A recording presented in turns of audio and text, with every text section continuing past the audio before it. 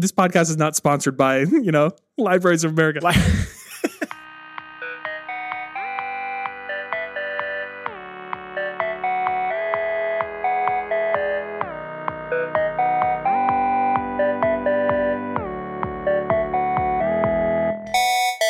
Welcome to the Postlight podcast. I am Chris LoSacco, the president of Postlight, and today I am joined by two of my Postlight colleagues, and I'm very excited to talk about a very fun project that we recently re-released out into the world. First, let me introduce our head of digital strategy, Michael Shane. Michael, welcome back to the show. I'm so glad to be back, and I love reading things on the internet, so I'm just thrilled about this whole episode and everything we're going to talk about. You're well positioned to do this discussion today. And we're also joined by one of our senior most engineers here at Postlight, John Holdun. Welcome, John. Thank you. I'm also glad to be here. I also love reading things and reading fewer things than I would have if I didn't use what we're going to talk about today. So I'm also That's right. happy to be here. The suspense is killing me. Yeah. So let's lead with the headline. We are here today to talk about Postlight Reader, which is an app that we designed and built and released, which we're going to talk about in detail in a moment. But before we do that, John, tell the world, why are you here to talk about Postlight Reader? Yeah, I am here because I've sort of taken up the mantle of overseeing the development and maintenance of Postlight Reader, which is a product that's been around for a while, as we'll get into, but we have this sort of renewed effort in it that I am, sort of shepherding or stewarding or what have you. So I currently have some of the most institutional knowledge, but this has been a project that's been spread out over many, many people, and I'm here representing all of them. So let's dive into it. Assume I know nothing about Postlight or its products, its various projects. What is Postlight Reader? Yeah, Postlight Reader is a browser extension. It works in just about any browser, Chrome, Firefox, Edge. You use it when you're looking at an article or any cluttered page full of text, or even not necessarily a cluttered page, but just a page that's harder to read than it could be. You activate the extension and it strips away all of the unnecessary stuff on the page, any ads or UI or anything that isn't just the content you're there to read, the article or the blog post, and shows it to you in a really clean and controllable way. So I'm reading an article on, let's say, BuzzFeed, and I invoke Postlight Reader, and the nav goes away, the sidebar goes away. Basically, anything that's not the article that I'm reading is wiped from the page. Exactly. The text is all that stays. You can change the size and color and typeface in ways that are more sophisticated than just the sort of standard browser tools to make sure that it is exactly what you need it to be to read it really easily. You almost read my mind, John, because I was going to say, but John, there's Instapaper and there's, now native sort of quote unquote readability capabilities in some browsers. What is special about Postlight Reader? There are a lot of similar products like this. I think this one is, in particular, it's immediate. With Instapaper, you have to send Instapaper. With the Safari Reader, which works very similarly. But something that's special about Postlight Reader is what we call extractors, meaning like the custom logic for particular websites so that they pull out the stuff that needs to be pulled out and leave the stuff that needs to stay. It's all open source, meaning that if you maintain a website or you just really like a website and you're trying to read it in this extension and it's pulling out too much stuff or not pulling out enough stuff, you can submit a pull request to this project and tweak it to work perfectly for that website based on however it was built or whatever markup is there, and make it show up exactly the way it needs to show up. And that then works for you, but works for everybody else that's using the extension. So I think that's something particular. So this is really interesting because a lot of these types of platforms, readability platforms, are sort of unilateral in their approach in terms of they decide what a better reading experience is for all content. And it's generally kind of a one-size-fits-all approach. And the internet is not one-size-fits-all. And so Postlight Reader, to me, sounds a bit more thoughtful and considered. And like you said, open source so that qualified folks anywhere in the world can interact with it and make it better and more effective for their audiences. How many custom extractors do we have today? Yeah, there are, I think it's like 140, 150. Dang, Those are, okay. Yeah. So each one is for a specific domain. So for example, on the postlight.com website, we have a specific one that knows that when you're on one of our insights articles, these are the things that should be preserved. These are the things that should be removed. And that is true for every single one of these is for a different website that is tweaked just right for that content. So John, why is it worth making the effort to create a custom extractor? How many people out there are using Postlight Reader? What's the addressable audience here of Postlight Reader connoisseurs? Oh gosh. We have over 1 million installs in the Chrome Web Store. It's also on Edge and Firefox. I haven't looked at those numbers recently, but it's a lot of people. It's a lot of people. A lot of people who care about their reading experience. Yeah. In addition to the custom extractors, it does work. It works anywhere. It makes its best guess if you don't have a custom extractor. Then just to make that clear, it doesn't only work on those 150 websites. Yeah, and anecdotally, using it, the guess out of the box is pretty darn good. Most of the time, it's going to get you the right content just using the default heuristics to try and pick out what's important. But for those special cases, having the 100 plus custom extractors really helps. Is this an ad blocker? Is that what we're talking about here? In a sense, it can be used that way. I think it's a similar purpose. I think a lot of people use ad blockers to remove clutter from their browsing. I think, ads are one of the things that are removed here, but it's also things like a related post link or like a read more link that is not actually more of the article, but more of some other article. All of those things, all of the cruft and clutter that is just part of the web is removed here. I think this is not equivalent to, your standard ad blocker that is just sort of working all the time. This is something where you are ready to read the thing that is loaded on your page right now, and that's the only thing you want to do. And so you take this action to enable Reader to do that. They're cousins. So for all of our ad ops audience members, everyone working at ad ops, Postlight Reader works after ads have been fired and the page has been... That is true. And the you page still get the loaded. impression.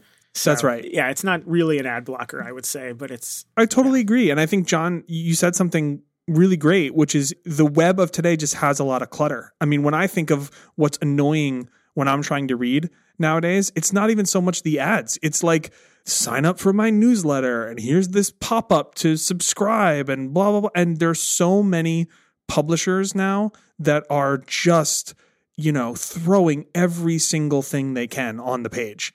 And it's at the detriment of just trying to read the darn thing. And that's where I think Postlight Reader really shines and why it's worth it to have a browser extension like this, because it's like, no, I don't want any of that other stuff. I want to, read the piece that this headline is drawing me into. And it's not about, just blocking an ad or something. It is, let me get to the content, which is really at the core of why this thing exists. Mm-hmm. John, if you would, I would love for you to talk about, I want to do a little explain like I'm 5 segment here, but not literally 5, because we're talking about Postlight Reader. You click a button, the reading experience is much cleaner. It's much more enjoyable, but that's actually glossing over a lot of somewhat magical stuff that the technology is doing. And so I would love for you, if you would, here comes a mini challenge. Pretend that Chris and I are 4th graders, or perhaps 10th graders. Tell us, how does Postlight Reader do what it does? How does it work? So on a web page, there's a lot of code behind the scenes. It's called HTML that describes the text that you see and the images and all of the things that show up on your screen, and describe those things in different ways. Like, this is a headline, this is some bolded text, this is a paragraph. And when you activate Postlight Reader, it's looking at all of that information and determining. Sometimes a headline is not actually a headline. Sometimes it's a title for a sidebar or something else. And Postlight Reader is smart enough to know that this particular thing that the page says is a headline is actually the title of your article. This is the content of your article, but then this part inside of it, based on different kinds of code that are behind the scenes, is a link somewhere else, and it's not important. And so it goes through every single thing that's loaded on your browser one at a time, and decides whether to remove them or keep them. And then with all the stuff that it's kept, it wraps it all up in a new container to make it look a little bit nicer for reading, and then shows you just that stuff, and it gets rid of all of the other stuff. What else goes into a better reading experience? Yeah, so there's font choices. Sometimes a font is chosen because it looks nice and not necessarily because it's nice to read, or a font can be nice to read in small doses, a sentence at a time, but not so much for pages and pages. Things like line height, tracking and leading, and all of the typography stuff that we know it when we see it, when it's working, it's nice. And then sometimes things look nice, but suddenly 20 minutes later, you finish reading a really long article and your eyes are hurt. You need to go take a nap. Yeah. It needs to go look at a pasture or something somewhere away from a screen, which, we can't fix that for everything, but we can make it easier to read the text that's on the screen. And even just, making things bigger. Sometimes it's the decisions that go into making a news article show up on a news website are not necessarily the decisions that would be made to publish that same piece in a book or on a page in isolation of all of the other requirements that need to show up in your browser. What if I want to take this article outside of my browser? Can I do it? You can, yeah. So there is a send to Kindle feature as part of Postlight Reader that's just once you've activated it, whatever is showing up on your page, you click send to Kindle. Just the stuff that was preserved is going to be wrapped up into an EPUB file and delivered via email to your Kindle. And then it's there. And then if you don't want to read it on your screen, you can take it one step further and read it on your nice e-ink screen that won't beam light into your eyes. This is so great. I mean, because sometimes you get a 10 or 20,000 word article and you're like, I want to sit on my couch and I want to read this like I'm reading, the short book that it is. And being able to just shoot it over to your Kindle is huge. And it's pretty easy to set up, actually, which is really cool. It's lucky that this works the way it does. And we can't take a ton of credit. I mean, we made it work. But every Kindle just has an email address and you can just send anything to it. And it just shows up there. It's pretty simple. It's amazing that's been part of the Kindle experience for so long. If we can just take a momentary aside to praise some of the more adorable features of the Kindle, that would definitely be one of them that I think was kind of ahead of its time, and it endures. I think I just got an email from Amazon telling me that my free, I don't know what antenna it was the second generation Kindle. It had a cellular antenna and it had free cellular forever. Oh yeah. It was like Sprint or something. Whisper I finally got an email, like last year or something, saying that for your second generation Kindle, which, died long ago, the cellular service will be going offline, soon. So pour one out for the free cellular service on the old school Kindle. But yeah, it's a great feature. And certainly in New York, we see a ton of people reading Kindles on their commutes. This is a digression, but one other fun little feature of the Kindle that I love that I feel like not enough people know about is you can rent library books on your Kindle. Yes. Like if you have a library card, you can rent an ebook and send it to your Kindle for the same length of time that you could take a book out of the library, physical book, right? 2 or 3 weeks or whatever it is. You send it to your Kindle, you read it, you return it to the library. It's great. There are apps. The one I use is called Libby. I think there's another one called Overdrive. You put your library card in there and it is super easy and it's built into the Amazon ecosystem. And I think a few other e-readers too. I have a Kobo. I read a lot of library books.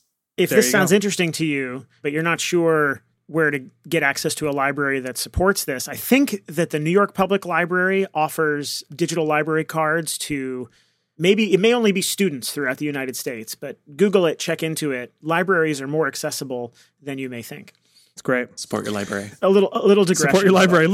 Yeah. I want to come back to the underlying tech that you were describing, John, about how these articles get parsed. And I want to talk a little bit about how we build and maintain and distribute the core parsing engine and these extensions. Because for a minute, they were separate, right? The extension and the parsing engine. The parsing engine was hosted on servers that got called remotely. So talk a little bit about that and how that's evolved over the past couple of years. Yeah, it's been pretty interesting. So it used to be there was an API endpoint that you send it. I believe you just send it a URL and it sends you back a JSON payload of the parsed content, and that worked really well. It's I think it's the first thing that I would think to do if I was starting this from scratch is just put this behind an API. That ended up being extremely expensive. So then it was converted from a sort of traditional server to a serverless endpoint. I believe it was a Lambda function. That was then discontinued in 2019, which is also when the parser went open source. And we realized that this doesn't need to be an API. This is all sort of lightweight enough to run locally. So when you load Postlight Reader. It has Postlight Parser, which is the other half of this equation, just bundled inside it. It's just a JavaScript library that just runs locally. It just looks at the page as it's loaded in your browser right this second and does all of its work. And it doesn't call out to anywhere. It's just happening on your computer in your browser. That's so cool. Power of JavaScript. JavaScript is eating the world. So, yeah, unfortunately. I want to go back. You said it's open source. Are both the reader and the parser open source? The parser is open source. So the parser is all of the parts that are actually processing a website. So you give it either a URL to fetch or a full already fetched DOM, which is handy for websites that are changing after they load versus just an HTML payload. And then it turns it into a JSON object of title, article, author, published date, etc. It pulls out all the metadata. That is the parser. That is open source. The reader is the browser extension that uses the parser, which is not open source, but is, freely available in all of the browser extension stores for use. Got it.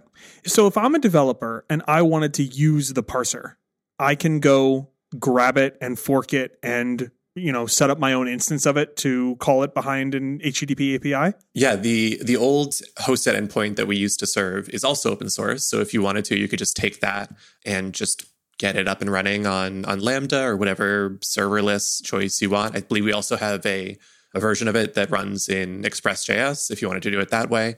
You could also you could take the library itself and integrate it into whatever you wanted to use.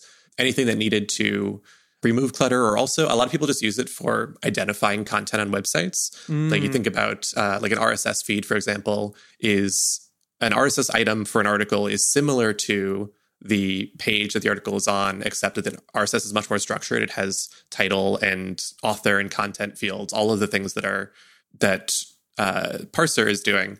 If you needed to, for example, generate an RSS feed from a site that doesn't have one, parser could be a really good tool to start with because it does most of that work for you. And then you just have to expose that as an RSS file somewhere. I love that. That's a great use case. I feel like another good use case is migration. Mm-hmm. If you're moving a bunch of content, especially from like a custom CMS that doesn't have a good export function, and you want to grab all that stuff and then put it into WordPress or Contentful or wherever you're going next, using the parser to get at the core content as opposed to the rendered pages for all of these things could really make your migration easier. So I actually think that there are a handful of use cases where the parser is really, really valuable and it's available. You could just go on GitHub and grab it. In fact, we did release a WordPress plugin that uses parser. It's called Callisto. I didn't even know that. That's right. It does exactly that. Yeah, you just give it a URL and it creates a WordPress post format.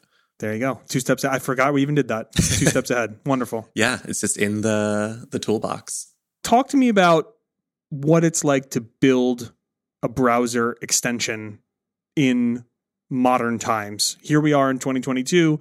All of these browsers, Chrome, Firefox, and Edge have, they're very mature at this point. They've been around for years.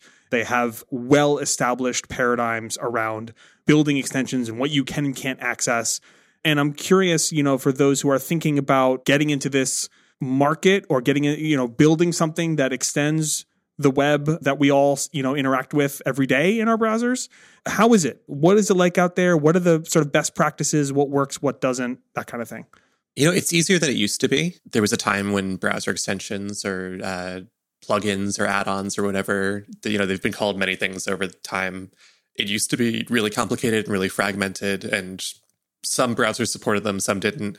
It's gotten a lot more streamlined and consistent. The APIs for different things that you can do, like accessing tabs or opening new tabs or exposing a settings screen on in your browser settings. All of that is pretty consistent now. Getting your development environment up and running is a lot easier than it used to be. You can go into your extension settings in your browser, and this is true for all of them. By all of them, I mean Chrome, Firefox, and Edge. Safari used to support add-ons. I'm pretty sure they don't anymore. We don't have an add-on for Safari because I think it's not possible anymore.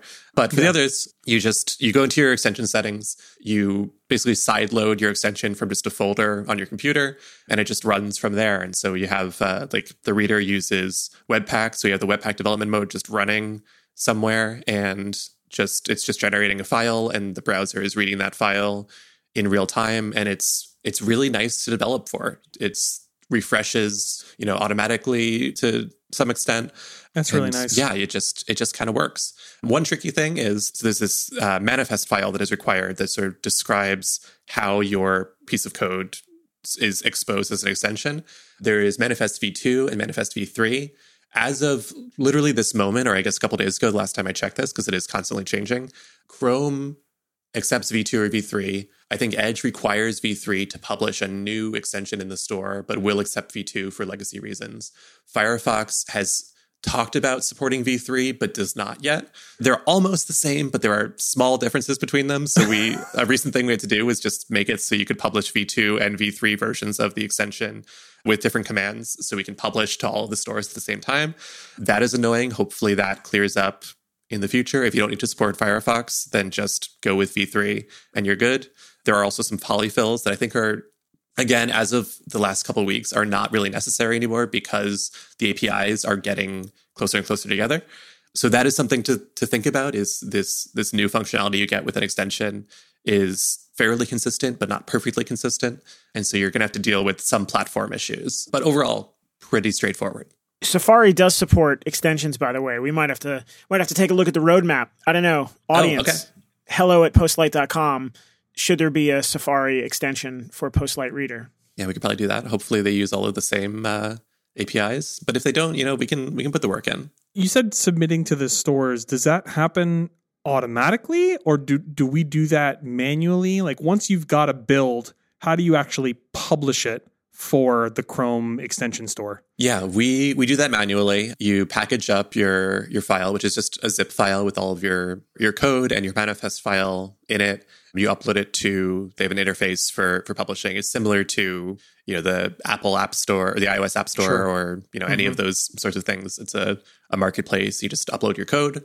There's a review process that is opaque, but in my experience, pretty quick. It's, a couple business days to get a new version up. The nice thing is it does, I think all the browsers automatically update your extensions for you when you're just using them. So users don't have to worry about getting the new versions. They just sort of push automatically. But yeah, it is a manual process it's tedious because, there are 3 places we need to publish to each of them, and they all have, their separate logins and everything, but not so complicated.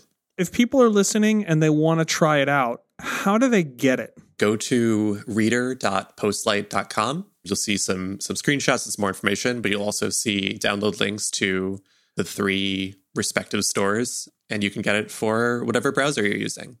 Well, except Safari. Except Safari, yes. For now. And it's like Opera. Sorry to the Opera users. Oh, I forgot about Opera. Is Opera still You really around? had to bring that up, huh? You had to make those folks feel left out. Don't they have enough challenges? I don't know. I bet they're doing great. They're happy with their choices. Shout out to Opera. There are also a bunch of Chrome derivative browsers that I think the Chrome still support Chrome extensions. Yeah. Like with Edge, you can actually load from the Chrome web store. So you have 2 options. You can get the native Edge version or just load from Chrome. Yeah, so that's pretty cool because they're basically the same thing under the hood, just different logos. It's fascinating to me it's interesting to hear you describe what you were talking about with the manifest files and how it's still changing so up to like it's every minute, every day is a different story. So it's very much an active ecosystem to think about developing for the browser, which makes sense because so much of our lives are lived online, and the window to the internet is Google Chrome or Safari or Edge or whatever you're using. And so being able to supercharge these windows to the internet, it's really fascinating. And, hearing firsthand what it's like to develop for these platforms and figure out how to, do it in a sort of clean and efficient way is interesting. And I think it's going to continue to be something that people think about, especially as they have services that, naturally fit alongside the browsing people are already doing. We've talked in other podcast episodes about how the number of native mobile apps they use on their devices is not that great. And a small number of apps dominate the amount of time spent within native mobile apps, which is to say that the web browser is still the internet for most of us a lot of the time when we're not doing native appy things. And it's very much worth investing in making the open internet running on top of HTTP or HTTPS enjoyable and fast and safe and stable and beautiful and all those things. Yeah, it's interesting you mentioned mobile because this is something that it's desktop only. And I think I'm not an expert on this, but I believe that it is not really possible to do this kind of thing in a mobile browser, at least on iOS. I'm sure on Android it is probably because that's more just a more permissive platform. But yeah, this is for desktop. But also mobile views of most articles are a little less chaotic than I think the average desktop website. So this becomes maybe less critical on your mobile device. I would agree with that. And certainly on iOS, you've got Safari Reader built in natively. So you're covered there, and that's a good experience. But it's definitely true that, I mean, with desktop, you've got more real estate, which means more opportunities to make bad decisions. And boy, do they. Well, this was great. John, thanks for coming on and walking people through it. If you're listening again and you want to try this out for yourself, please go to reader.postlight.com, or you can also check out our GitHub to fork the parser and go do something great with it yourself. We encourage that. And if you run across a site that doesn't parse cleanly in Reader View, please open a pull request for a custom extractor so we can fix it. Or just shoot us a note at hello@postlight.com and we will put some energy to fix it up. John, thank you so much. Michael, thanks for joining. And pleasure. As always, we close the show. You know, if you're listening to this and something resonated, or you want to give us feedback, or you just have a big technology project that you'd love to work on with us, we want to hear about it. Hit us up at hello@postlight.com and we will be glad to chat. Thanks very much, and we will see you next week. Bye.